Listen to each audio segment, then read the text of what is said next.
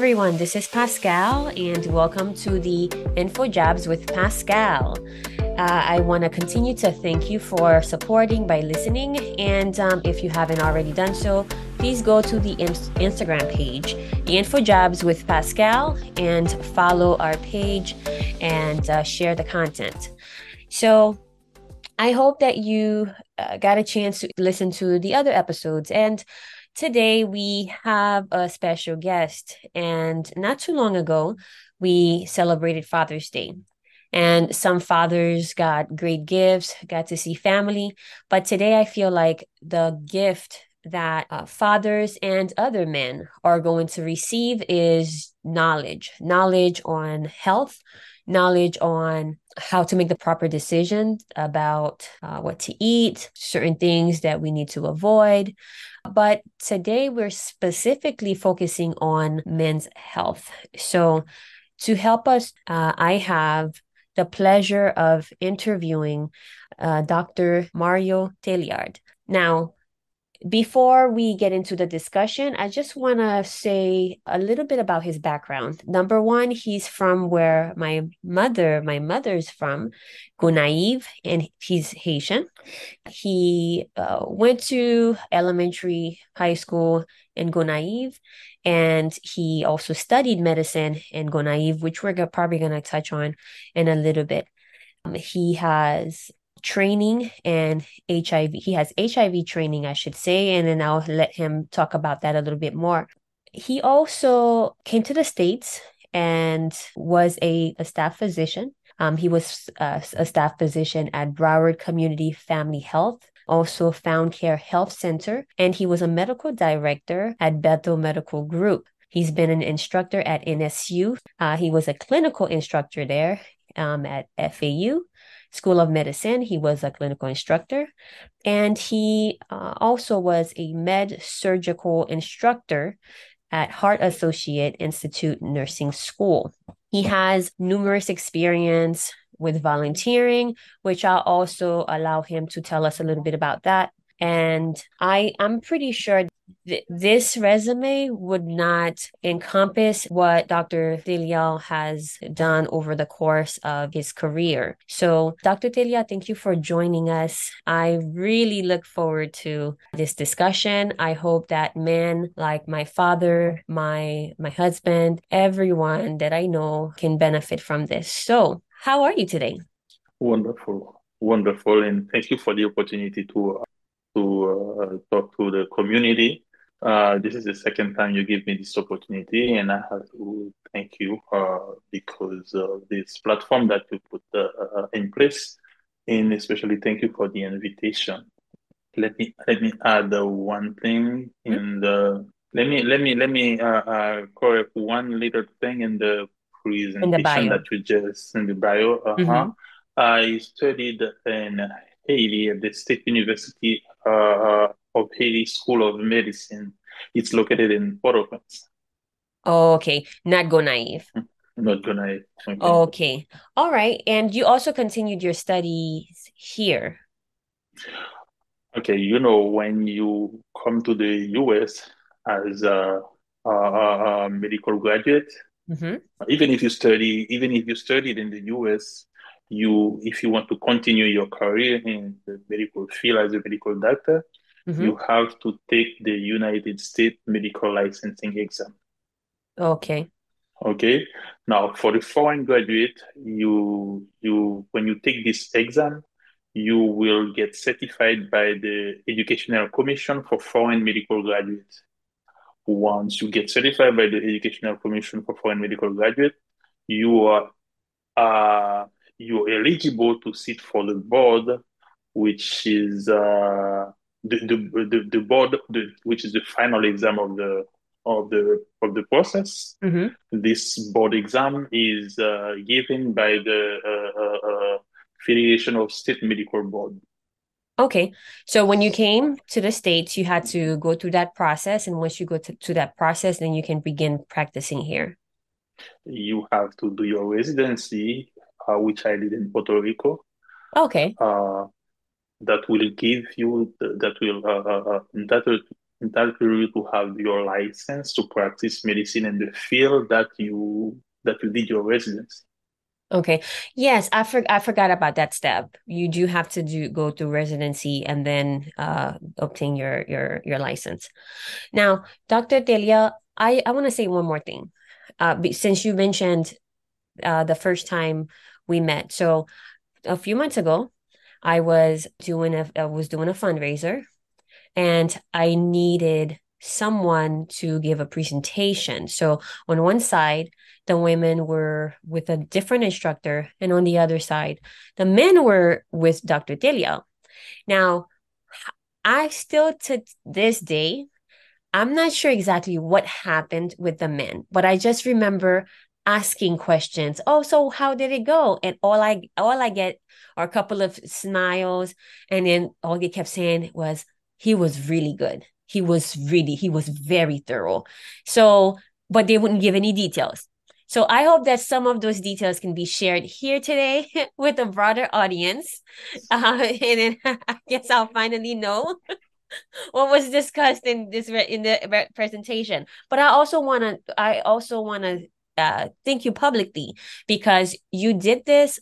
Uh, you accepted this request to do it, and you did such a great job. And then you also supported the effort financially. So I know you probably don't care for me to say that, but I just want to say thank you because you devoted your time, your resources, and your knowledge, your expertise. So I just wanted to take some time to say thank you. Now, you just mentioned that you studied and also you did your residency in Puerto Rico. How long was that? That was in 2012. 2012. And how long did you stay there? I stayed there for 3 years. 3 years? Okay. And is a reason why you went to Puerto Rico, or was that the best option at that point? Okay. When you're a foreign graduate, Mm-hmm. you can find medical residency, but it's not always what you want to do, and it's not always where you want to go. Okay. At the time, that was the only door that was open for me. I knocked at several doors. That was the only door that was open for me, and I took it. Now, why did you want to become a doctor? Well, I have to tell you that I, at some point when I was at the end of my high school in Gunaiv, the tendency was to go straight to law school, which was not a bad thing, but that was not my choice. Mm-hmm. Okay, and I decided to go to Port-au-Prince and to take the exam to get into medical school. I remember when at the end, at the last month of my high school, I was talking to my classmate and tell them, this is what I want to do, this is what I want to do. Well, at the time when you are in the province, like a city that's not the capital, Mm-hmm. when like you were in high school or you were a young boy, when they are talking about Port-au-Prince, it sounds far, far, far away from your reality. And I remember I said, no matter how far it is, I want to go for it. So, which I did, and I thanks God. I thanks God for opening the door because out of about 20 to 30,000 high school graduates that took the exam, Mm-hmm. they were going to take only 100. Wow. You know what? Going to take only one. I've heard of that. Yeah, at the time, that was only one medical school in Haiti, the State University of Haiti School of Medicine. Mm-hmm. Yeah. And you know what, Dr. Tilia, I say that often. Finding a good doctor here, although it seems like it should be an easy thing to do, it's really not. I remember being something was going on with me in my mid-20s. I couldn't figure it out. And I remember I spent 4 months going to the doctor, going to specialists, and no one could tell me. And there's no bias. I don't know if I have any special bias toward Haitian doctors, but I remember going to see one doctor who was my doctor, and Dr. Maurice Floreal. I don't know if you know Dr. Maurice Floreal. I know Uh, the name. no, I know the okay. name. It's probably not my generation. It's Yeah, probably, no, no, I don't no, know. he's not. He's not. And it was a very simple, he just explained it was just a very simple thing. And I was like, man, like I've had to see how many specialists and how many primary doctors for him to just simply explain this to me. So I really think that that's why I'm having this discussion. I really think that we need to hear from people who really care about what they're doing and care about the patient and want to take their time to teach about health. So so you mentioned your experience in Haiti and also internationally. Have you practiced or volunteered anything else anywhere else outside of the US? I volunteered in 2017 with an organization. A group of friends who invited me to join the organization was Impact in the World through Healthcare. Okay. I went to Haiti with them. We went to two places in Haiti. We went to Okai, a city named a neighborhood in the kind of Moriso, and we went to Latibonite also at the gym. It was a very good experience, and that also opened my eyes on the huge need that we have in Haiti for the countryside, for the remote area. Hmm. In most of the remote area in Haiti, they are underserved. So it was very difficult for me to see that because first of all, my dream was to stay in Haiti, to work in Haiti, in the city where I was born. But for some reason, I could not stay. I could Okay. not stay. So this experience, this volunteering experience, opened my eyes in the needs over there. So as I'm talking to you right now, my heart is still with Hmm. them, and it's not over yet. I will go back. Yes, I remember spending my summers there in Gonaïve. I wasn't raised in Mhm. Gonaïve, but I remember spending my summers there. I don't know if you know Riel du Piton. Very well. Okay, so my family was from there. We I it am was I am from Gonaïve. You went for a vacation, then I go up there. Yeah, I know. But I'm just saying, I can imagine what you're saying. I can imagine what you're saying because I remember even over the summer for that short period of time, how beautiful and how so pleasant it was to even spend the summer there. So I can imagine growing there and why your heart is still linked to, where you're My from. hometown. Yeah, your hometown. And earlier you mentioned that they are underserved. Do you mean that there aren't many hospitals there or clinics? What do you mean? Yeah, exactly. Yeah. They don't have enough facilities, and they mostly don't have providers. Okay. Okay, and we even if when, for example, you as a provider, you go there, if you want to offer some service, you want to do some procedure, it will be very difficult for you because you might not have enough material. You may not find medication for for any condition that you would like to treat the patient for. So it's very, very difficult there, okay, to practice when you know the academic medicine and when you go to the field to apply it, you see the difference. So it's like you don't know what to do because you cannot apply your knowledge. The needs are there, the knowledge is there, but there is no facility, Okay. no material to give the service that you want to give. What do you think is lacking? Is it funds? Leadership, idea, vision Are you saying leadership as a community, or it would have to be maybe with the government? at the higher level because one of the things that will keep my attention is in Haiti they basically treat disease when the disease comes, but here in the US you mostly do prevention. Okay, so they treat the diseases when the diseases come, you said, and then in here, Haiti. okay, so Here we do prevention. We treat disease, but we also do prevention. We mainly do prevention. That's the thing.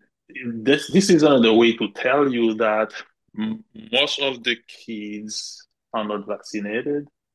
Okay, female don't have prenatal care. Okay, no women health. No, like adult people, they don't have the checkup.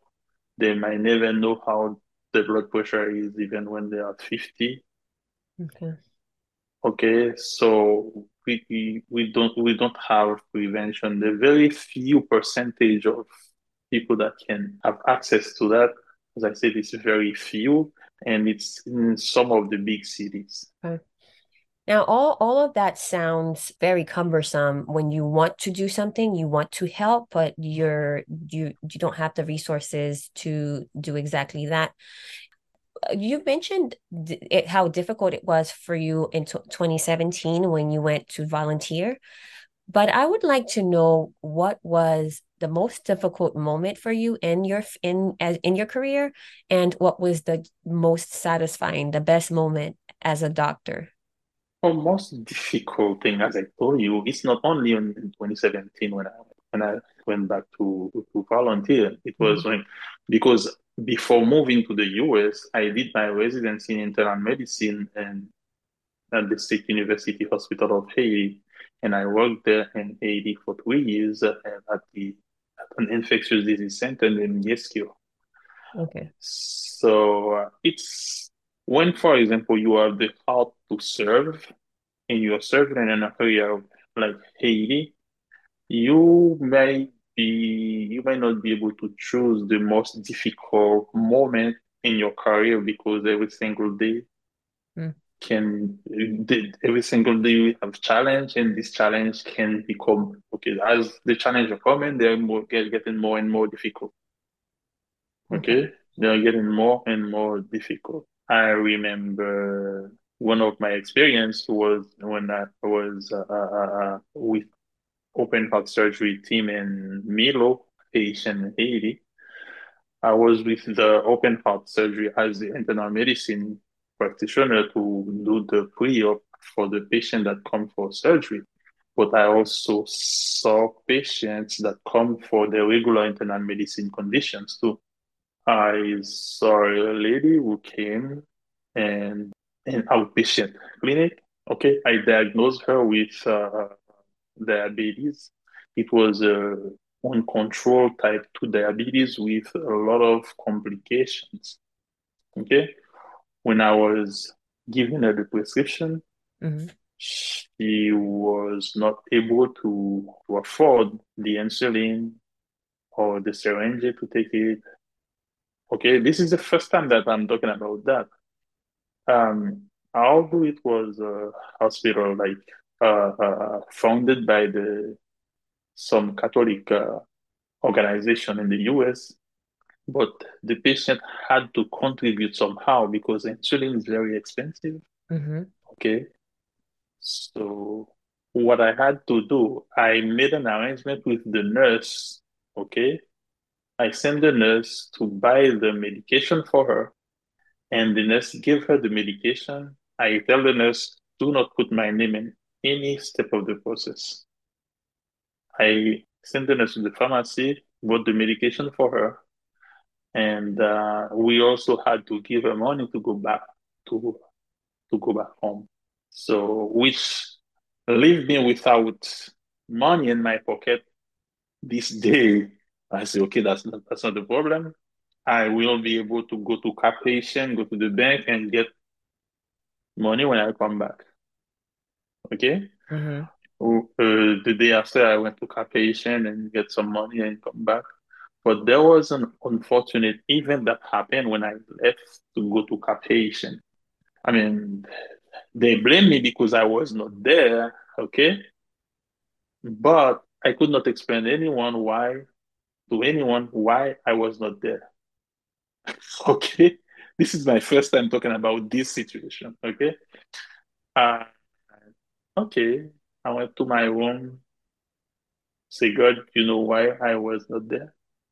And I had to leave because I only had the chance to pay the transport to go to Carthage and to go to Mhm. the bank and get some money to come back. Say, God, you know why I was able to stay? I had to leave because I need money. I had to go to the bank to get some money, and you know why?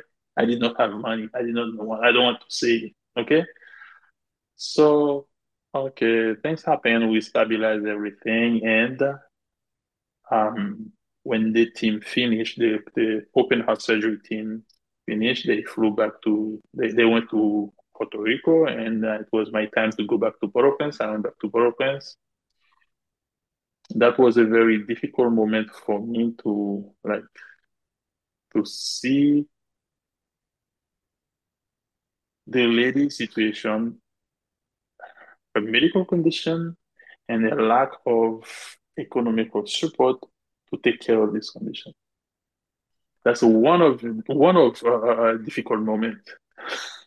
Yes, I'm Okay, pretty sure. when if you take the residency, that's part of the practice also. So Okay. from 1999 to now, it's I don't want to say I'm old. I'm not as young as I was when I was in That's medical okay. school, but I'm still young. That's Okay.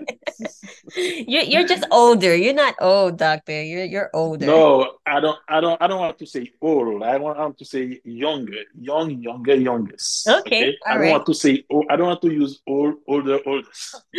Okay, I respect that. Okay. So that is unfortunate, and I think that there's I as difficult as that the decision was, I'm not gonna be the one to say that you made the right decision, but it seemed like for anyone who's listening, it seems like you made the right decision, and I can imagine over the course of how many years, several decades, a couple of decades, you've had, especially if you were in Haiti, you had many situations like that where you were forced to make a very difficult decision. On that very same note, what would you say was one of the best memories as a doctor? Okay. I do have a lot, Okay. but what I want to remember was she was late 10, early 20. Okay, young, beautiful female, full of energy. She was from Port Salut. She was admitted to the hospital I was in my internal medicine residency in Haiti. Mm-hmm. She was admitted to the hospital for a cardiovascular condition. I diagnosed her with mitral valve disease, and we confirmed the diagnosis with echo. And the program director, the internal medicine program director, who was a cardiologist, Dr. Philippe Carena. When I presented him the case, we partnered with a team at Jackson Memorial Hospital at the time. We contacted them, and they accept the girl to come to Miami for an open heart surgery to change the mitral valve. And all along the process, I went with the family to the U.S. Embassy to get the visa, get the process, contacted the hospital, everything. And she went to Miami and had the surgery. And a couple of months later, I was in the hospital doing my daily routine, and I heard someone say, Dr. Telia, loud, Dr. Telia. The person moved her hand like that for me to stop, and she was running to me. She hugged me with an energy, okay, an energy that I've ever seen. I was not like, I A little can't confused. forget. I was confused because totally forgot when her mom, who was after her, was coming to me because she was running to me and her mom was walking to me. I said, "Oh, that's you." She said, "Thank you, thank you, thank you, thank you." I could not stop. Like my eyes were in tears, and Mm. and I saw them. I talked to the mom. I talked to her. She said, finally, I can go back to school, finish my high school. She said that I want to study either nursing or medicine. I said, go for it, girl. You can do it. So, Mhm. so that was my last time seeing her because that was at the end of my residency in the hospital. That was my last time seeing her.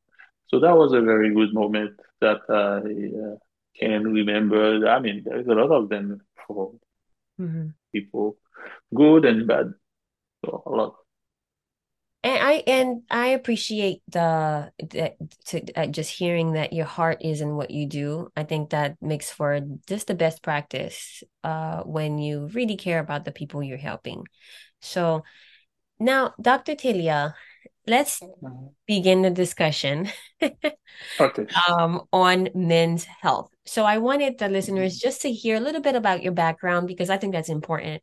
And the latter part of this, we're going to be focusing on men's health. I'm gonna let you speak, and I guess when I have questions, I'll ask, and if I need you to clarify certain things, but you're the expert here as a male yourself, so your point of view is important. So, can you tell us a little bit about annual visit and your experience with men in your office? I'll let you take the lead with that one. Okay. The annual visit is the general screening that anyone, baby, infant, adolescent, young adult, elderly need to have once a year for adult. It can be more than once a year for children. Okay, it's a general screening that you have with your primary care physician. This gives you an opportunity to look for disease that are asymptomatic. You don't feel symptoms, okay, but the disease is there, it's silent.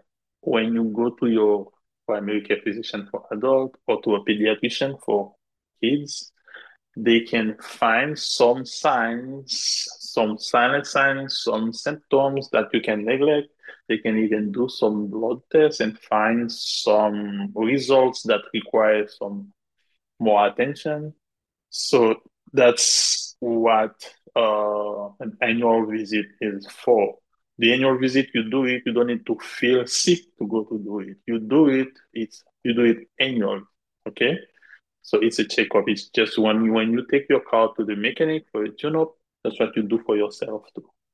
Now, you know that men, especially our fellow Caribbean, they are very reluctant to go to the doctor. Very reluctant to go to the doctor. So I would like you guys who are listening to us to understand that you might feel healthy, okay? You have strength, you can carry heavy load, you can do this, you can do that, you can do this, you can do that. But please take a moment in the year to see your primary care physician.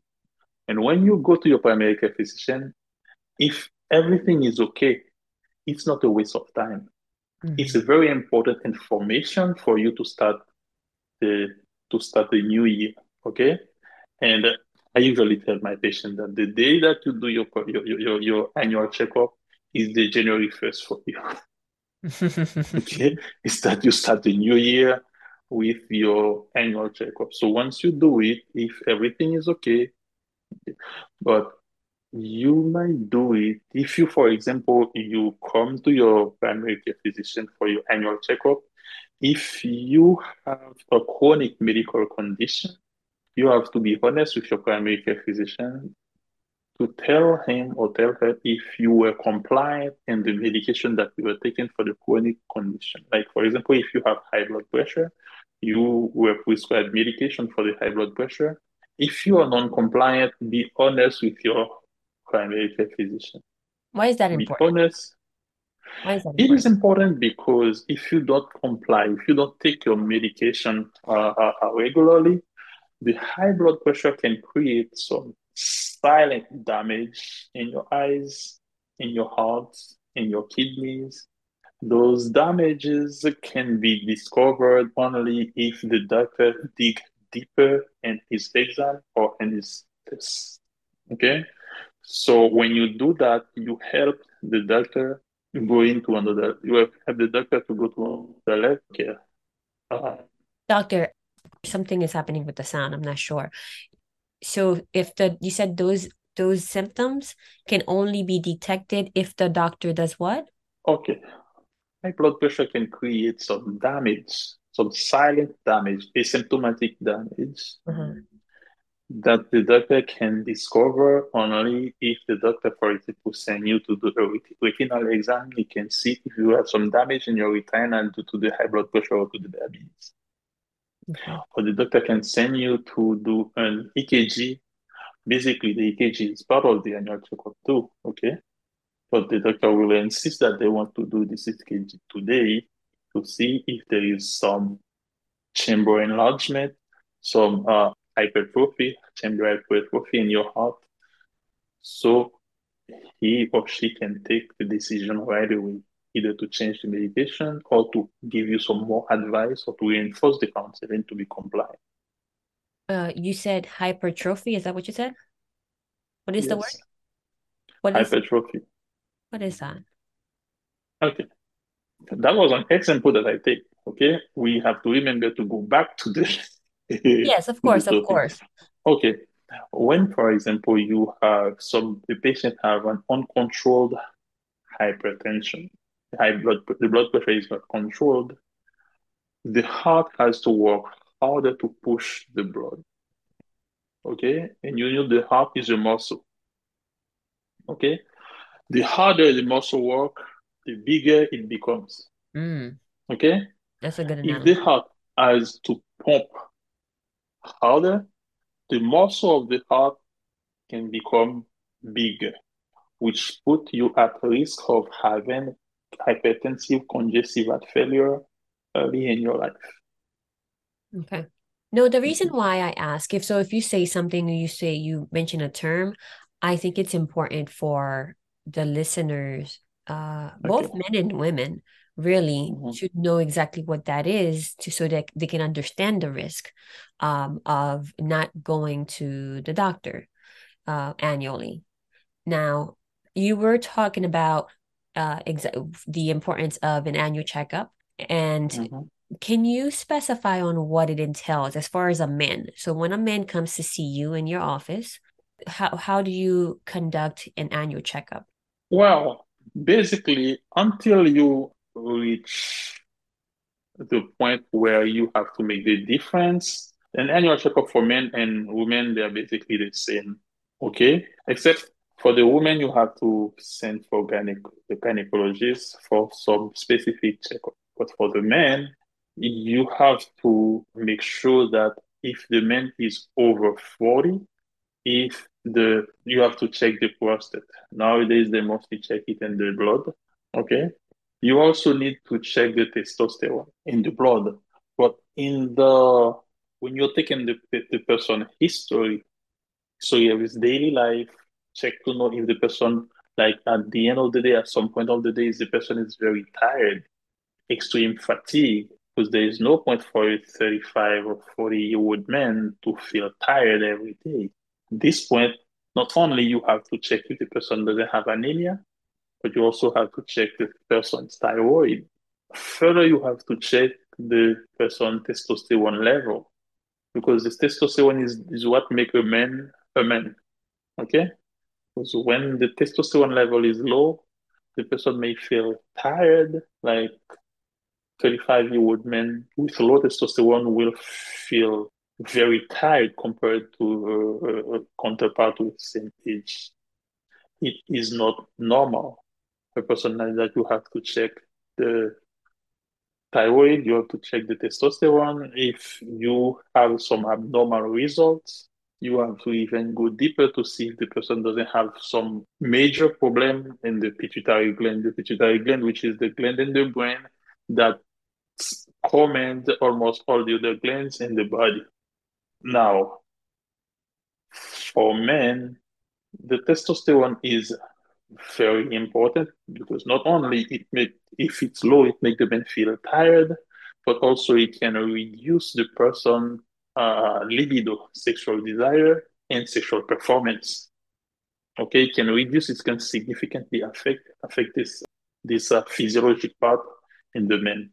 That's why instead of buying things in the gas station or ask for pill or try to do stuff, no, you have to go to your doctor, talk to your doctor. Okay, if you like, it happened several times that I have to ask my patients how they are doing, how is your libido, how is your sexual performance. Okay, what did your wife tell you about your sexual performance? Because most of the time, our patient fellow, I don't know for this new generation, but I have different generation of patients. The older generation, they don't like to talk about their sexual health, and sometimes to have some information, you have to pull it from there. I can imagine. Okay, pull it from their mouth or from their mind so they can tell you. Sometimes when they are not able to tell me, I say, oh, you know what? I'll see you in 2 weeks. But talk to your wife or bring your wife because we have to talk. So it is very important that you communicate with your doctor. One thing is like when the primary care physician is a female, my Haitian fellow, they don't like to talk to female doctor about the sexual performance. And when you don't want to do it, if you don't talk about it, the doctor is not a psychic. It's not as you know, in Creole, we say onga. The doctor cannot guess for you. So it's very important to talk to the doctor about that. And if your testosterone level is low, pay attention to that. If your testosterone level is low, no matter how much Viagra you take, no matter how much Cialis you take, it will not do anything for you. Hmm. Now, can you go into that a little bit more? Because that's not what is advertised. What's advertised is once you do this, once you take this pill, it's a game changer for you. So, how can you convince the person is maybe thinking about going that route? That is probably not the best route. Well, if you if you realize that your sexual desire, which is the libido, and your sexual performance is not the same, taking Viagra or taking Cialis may not be the definitive result. You have to check your testosterone level.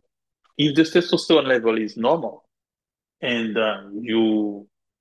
your sexual performance or your sexual desire is not the same anymore, it's also very important to check to see if the person is not depressed. Because depression can put you so down that you cannot do anything. Okay? It's very important. Another problem with our patients, fellow, they don't want to admit that they are depressed. Okay? Do you think they know? When you search it. I'm sorry? Do you think they know how to detect that? I'm not sure I'm They do. convinced that They they all know. They do, and the first step in the one of the first step of the annual checkup is to do what we call the PHQ-9, which is the depression screening. If the person have a PHQ-9 over 5, okay, it's important for this person to see a mental health professional. Okay, and most of our Caribbean fellow, when you refer them to psychologists or psychiatrists, the first thing they tell you that they are not crazy. But remember that depression can reduce your sexual performance. I know it's very important. Sexual performance is very important for you guys. You might not even need to take pill to feel better if you can improve your your mood. Okay. Now, if the testosterone level is okay and you improve your mood, you might need a booster. Cialis, Viagra, just need a jump cable to continue the word. Okay. That's a good analogy. Yeah, a Okay. jump cable. Okay. But if your testosterone is low, you may need taurine. Hmm. Okay, I just got that. Yes, I I don't know if the understand. listeners heard. Okay. So you may need a tow. Yeah, yeah, Okay. you need the towing truck to drag you. Now, at this point, if you are less than 40 and you don't have any prostate problem, okay, your primary care physician can prescribe you the testosterone to take based on the level of your need.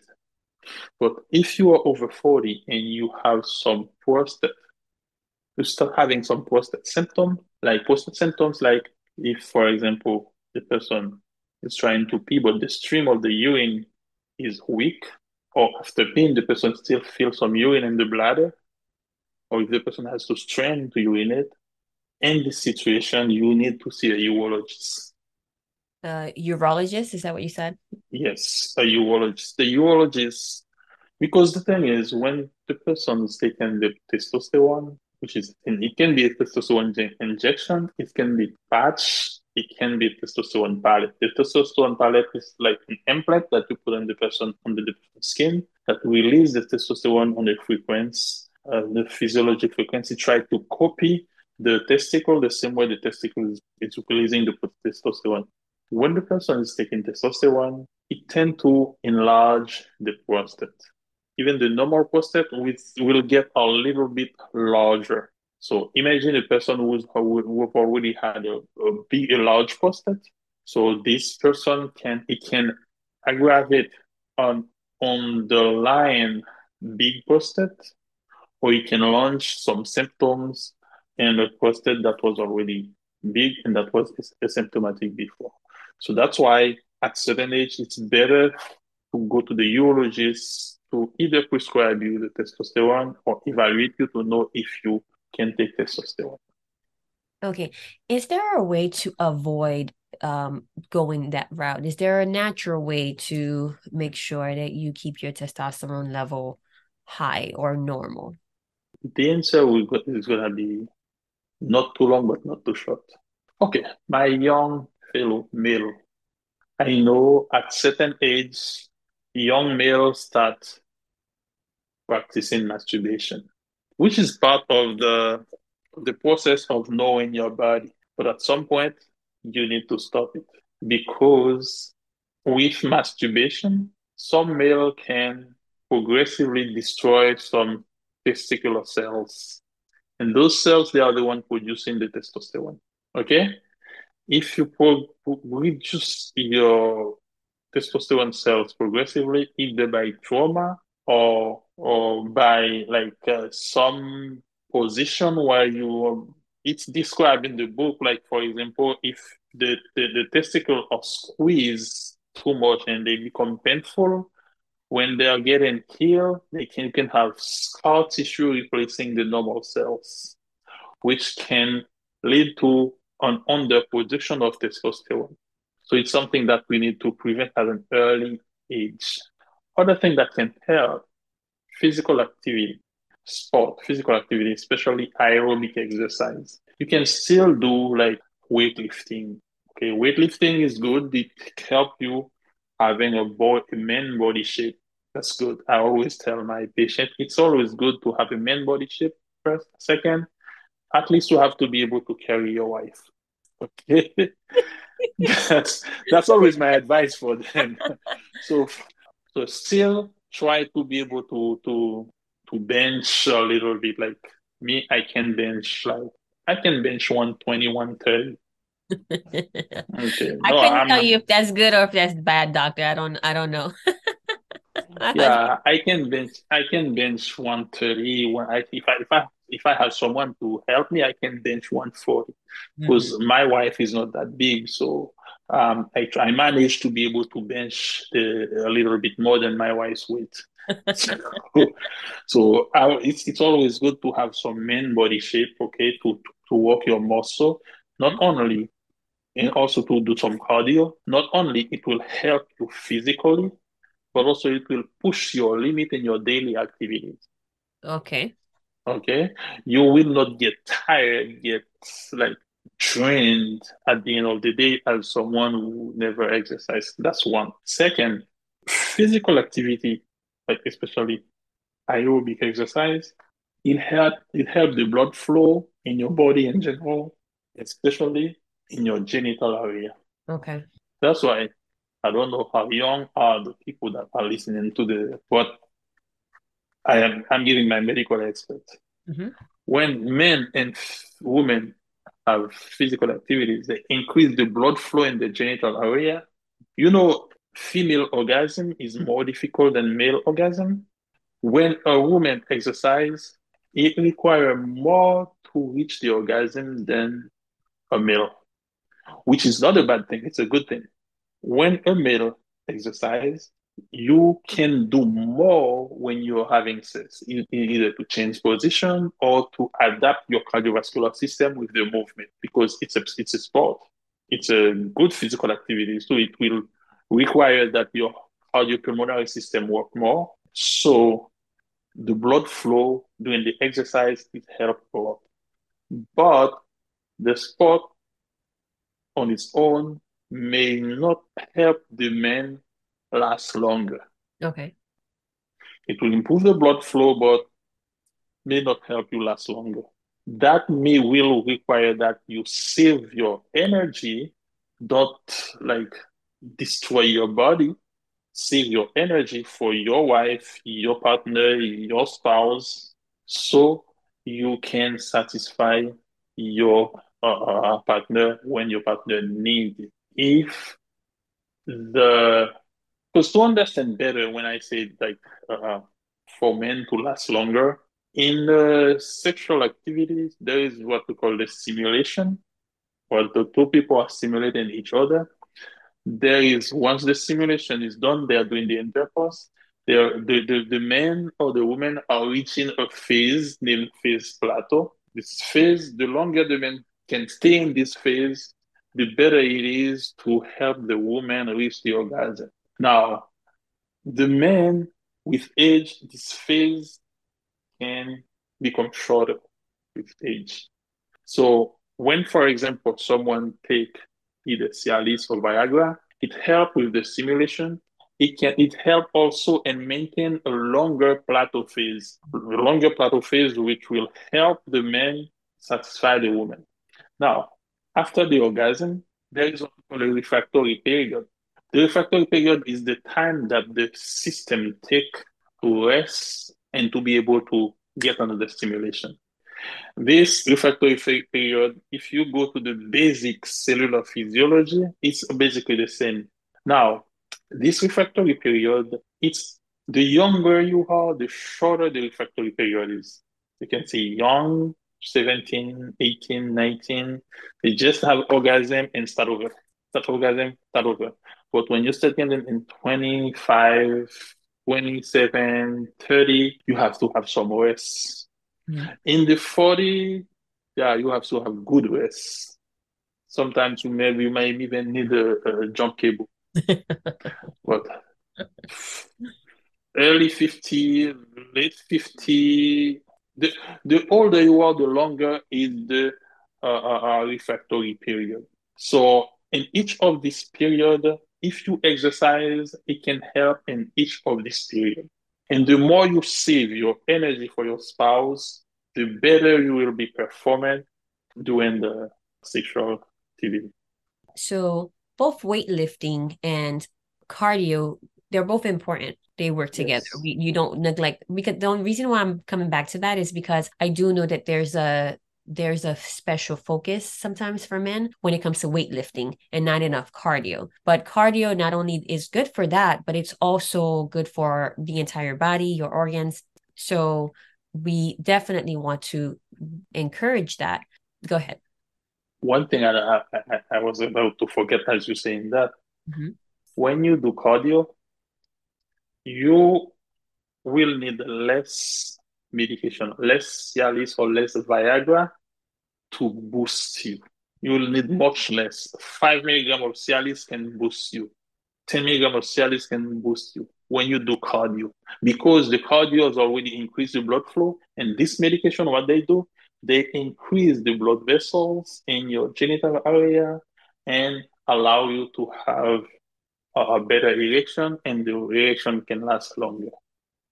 Does it also help with your dietary choices? Does that also have something to do with the way that your body functions? And well, definitely that, but also Of your course, performance, also your performance for men.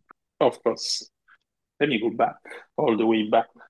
When you come for your checkup, the doctor will check your general metabolism. When I say general metabolism, I said the sugar, cholesterol, blood pressure, everything.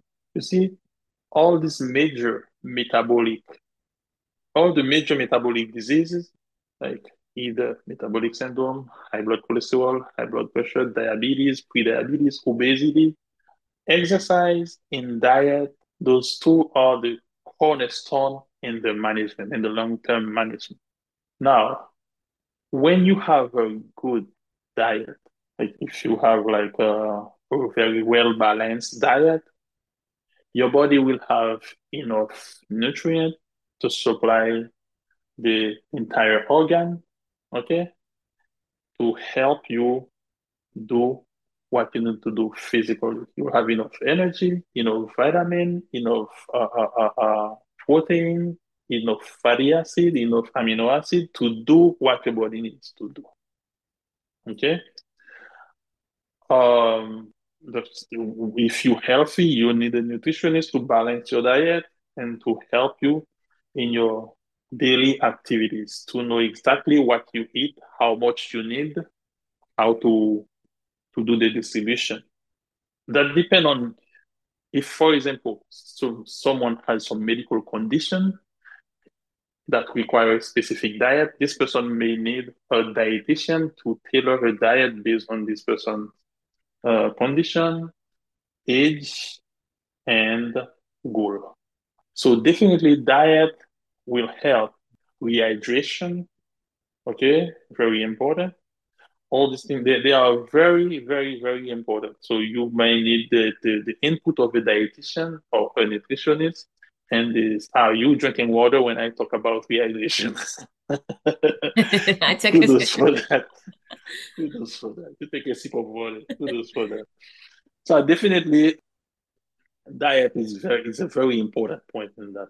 So I want to mention, or I want to shed light a little bit. The reason why we've spent so much time on men's sexual health in this episode is because we women naturally know, I'm sorry, women are just naturally more in tune with what's happening with the body. Certain choices to eat well. Now, I've met some men who are extremely knowledgeable on what to eat. I need to eat this, stay away from this, drink lots of water. But I think sometimes socially, the lifestyle that most men tend to keep is one that is, let's say that if you go somewhere, we know that men tend to engage more in barbecues and they drink more beer or drink more alcohol. So how would you say that those choices may slightly affect the health of a man?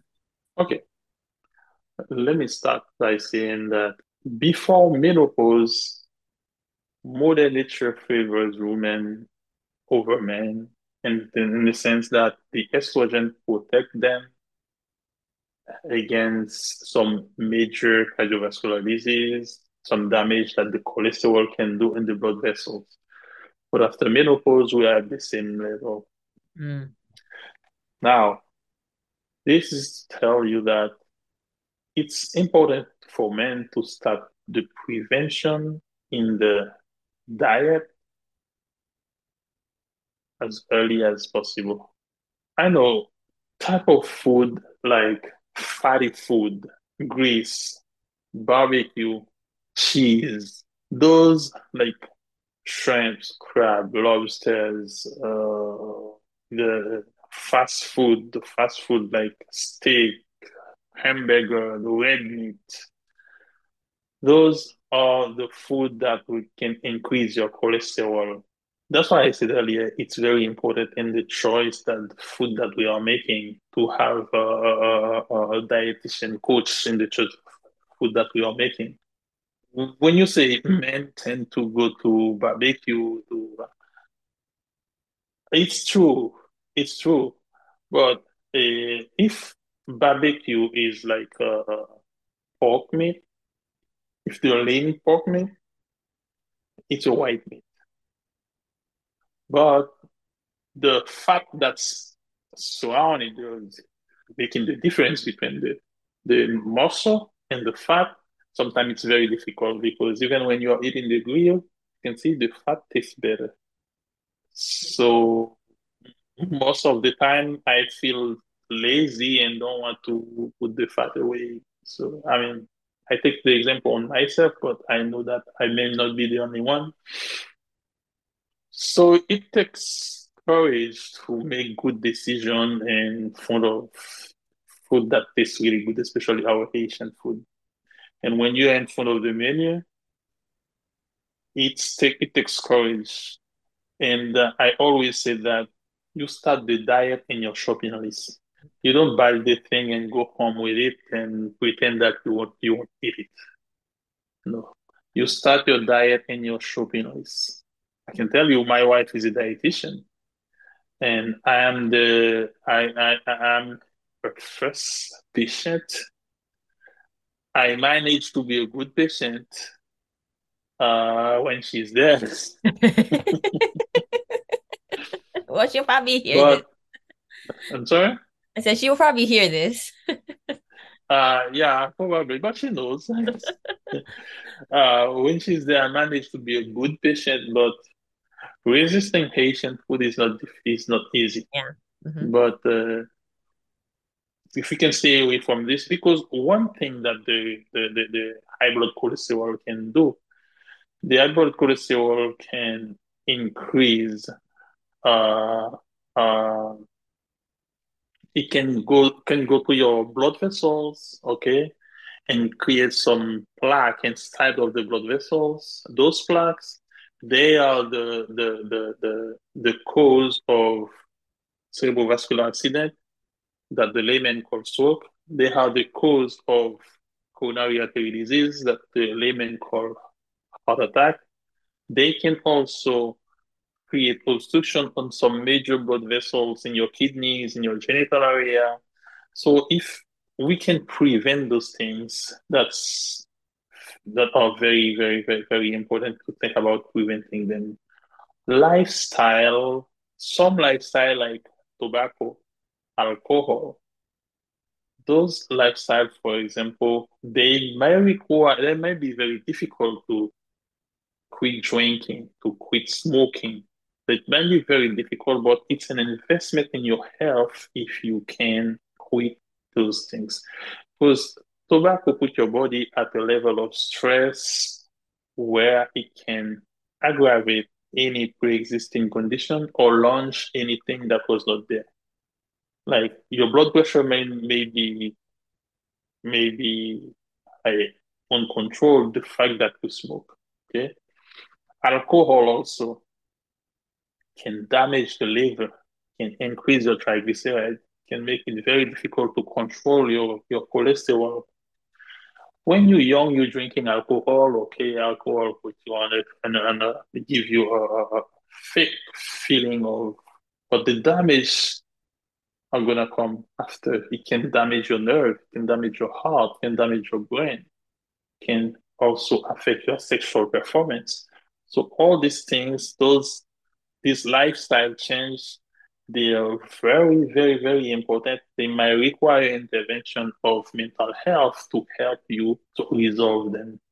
So let's make this effort. Things that will come anyway, we cannot do anything for them, like age, the fact that you're a man, those you cannot do anything for them. But tobacco, diet, alcohol, those things we can change them. We can do something for them. So let's make an effort to see if we can correct those things.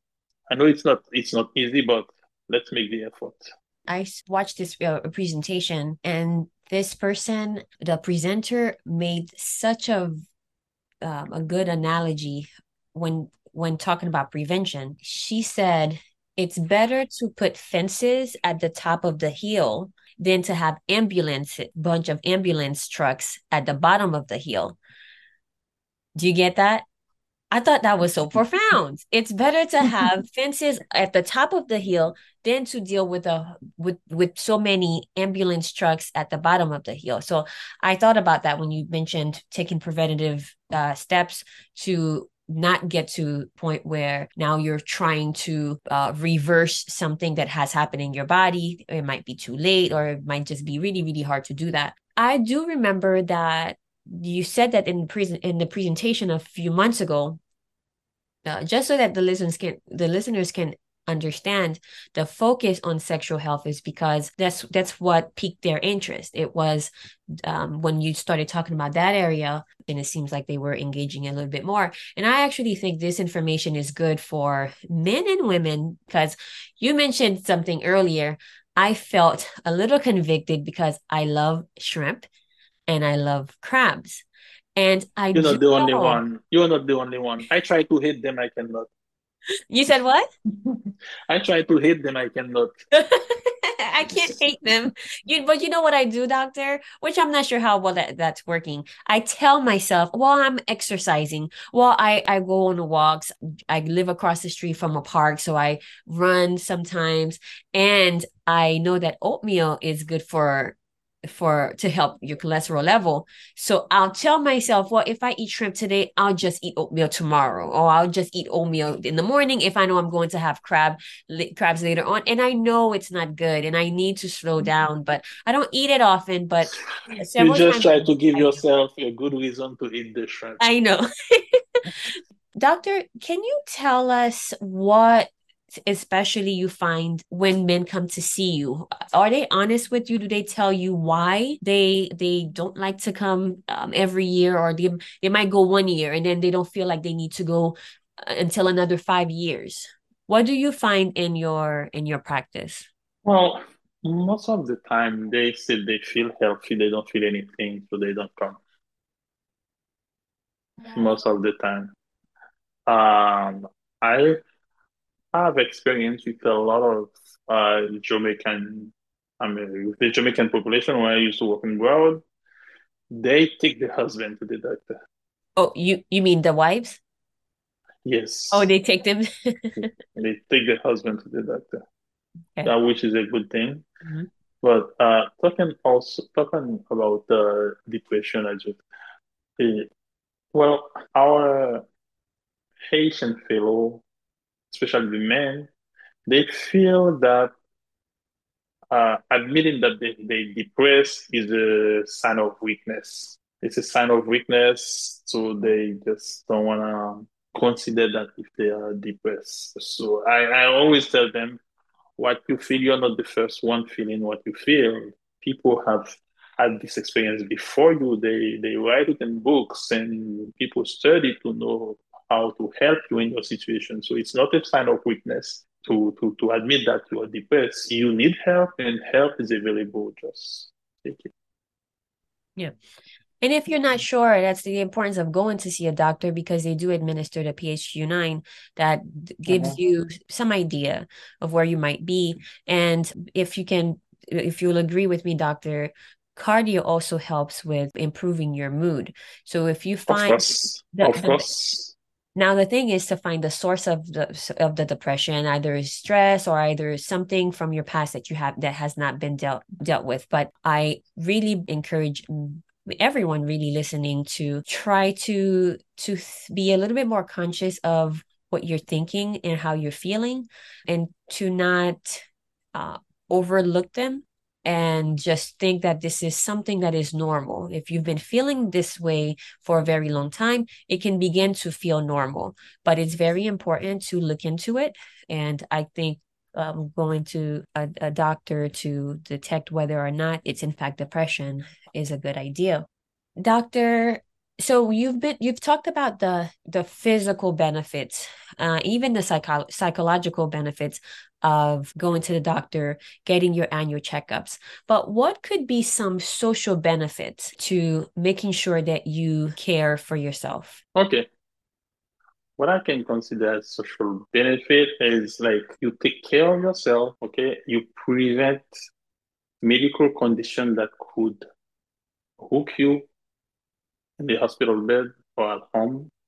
So you available on the market to work to take care of your family. So that's one of the major benefit because when you're the head of the family, you are sick, you have not only you're not available to produce, but you are spending money. Okay, even if you have insurance, you spend money anyway.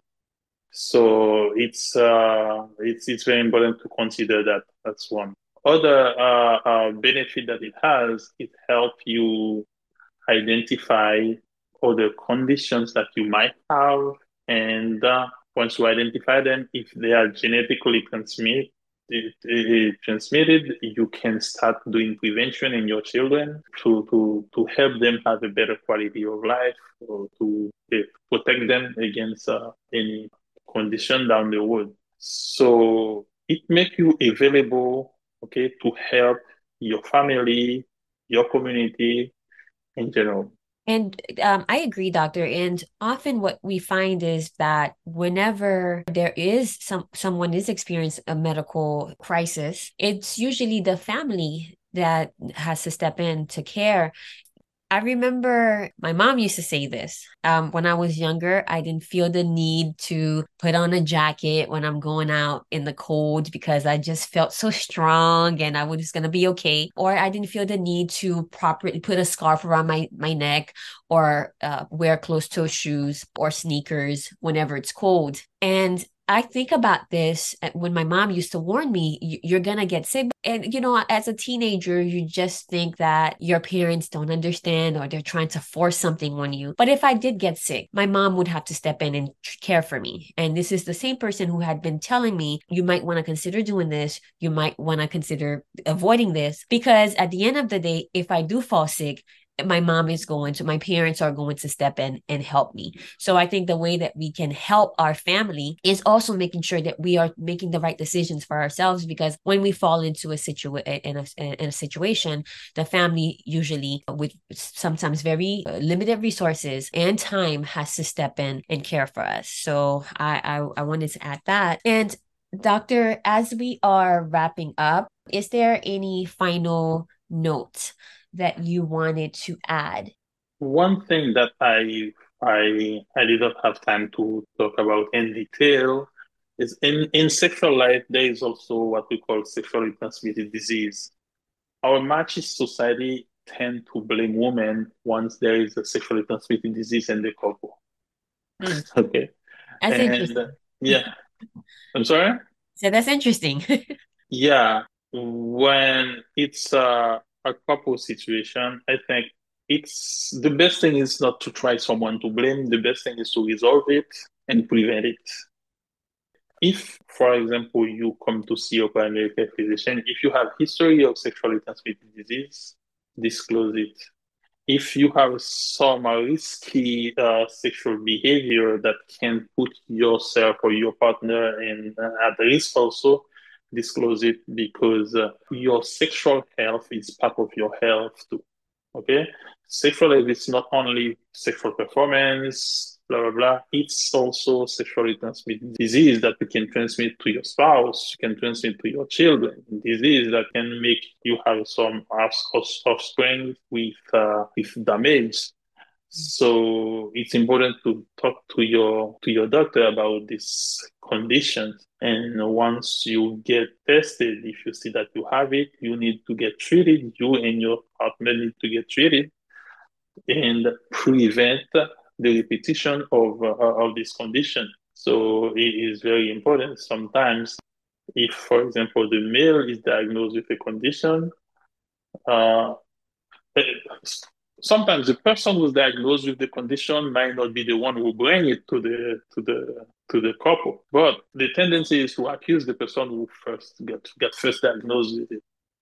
Hmm, That's why I always counsel the couple. The best thing is now to treat it to prevent any complication. okay. Later on, you can have some counseling to know how you can prevent it. Okay, counseling from the doctor, family therapist, or from marriage counselor, whichever it is, to fix things that's not going on. because sometimes if there is sexual, if there is like, if the couple is not satisfied sexually, they may try to find some satisfaction outside, which is not good. The things that one or two sessions of counseling could resolve, it can bring into like extramarital affair, bringing disease, gonorrhea, chlamydia, and the worst HIV to the couple, which you don't expect. So like try to do it in the right way. As I said last time, it's not a waste of time, and don't consider your primary care physician as like someone who's trying to get your money. It's your partner and your in your race to have a better quality of life. Okay, and the primary care physician is in the center of your health. If he discovers something that he cannot manage, he will refer you to a specialist. So be free to talk to your primary care physician. It's not a waste of time or money when you come for your checkup. It's an investment in your health, an investment for yourself and for your family. Um, Dr. Delia, this was great. I have to review some of this again because I don't want to miss some of the important points that you've made. But you did mention HIV, and unfortunately, we are not gonna, this would take another episode, really, but you do have Mhm. some training. So can you quickly share some of your training when it comes to working with HIV patients? Okay. As I said earlier, I work at infectious disease center in Haiti in Gestio Center. They still working in Haiti, helping people. I worked there and I also did some research with them. When I moved to the US, okay, I continue my experience in working in HIV. You remember earlier you asked me a question of what was the most difficult experience that I had. So having to disclose the HIV status of my former high school professor to his wife for him was one of the very difficult experience that I had. So, as you said earlier, talking about HIV will require another episode, Mhm. okay? Not only in terms of prevention, management, okay, counseling, what it involves to help a person living with HIV feeling that they're worth, okay?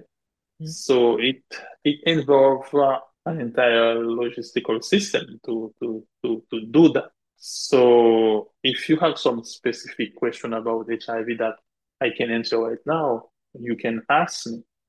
But remember that HIV will require another topic. It's another topic that will require another episode.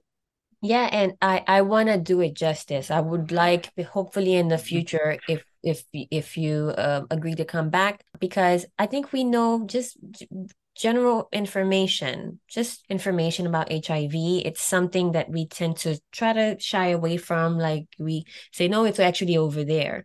But some people, it's a really close issue to them because there might be a family member, a friend that has HIV, and maybe they don't understand it. They might just disappear from that person's life. They're scared of it because they don't understand it.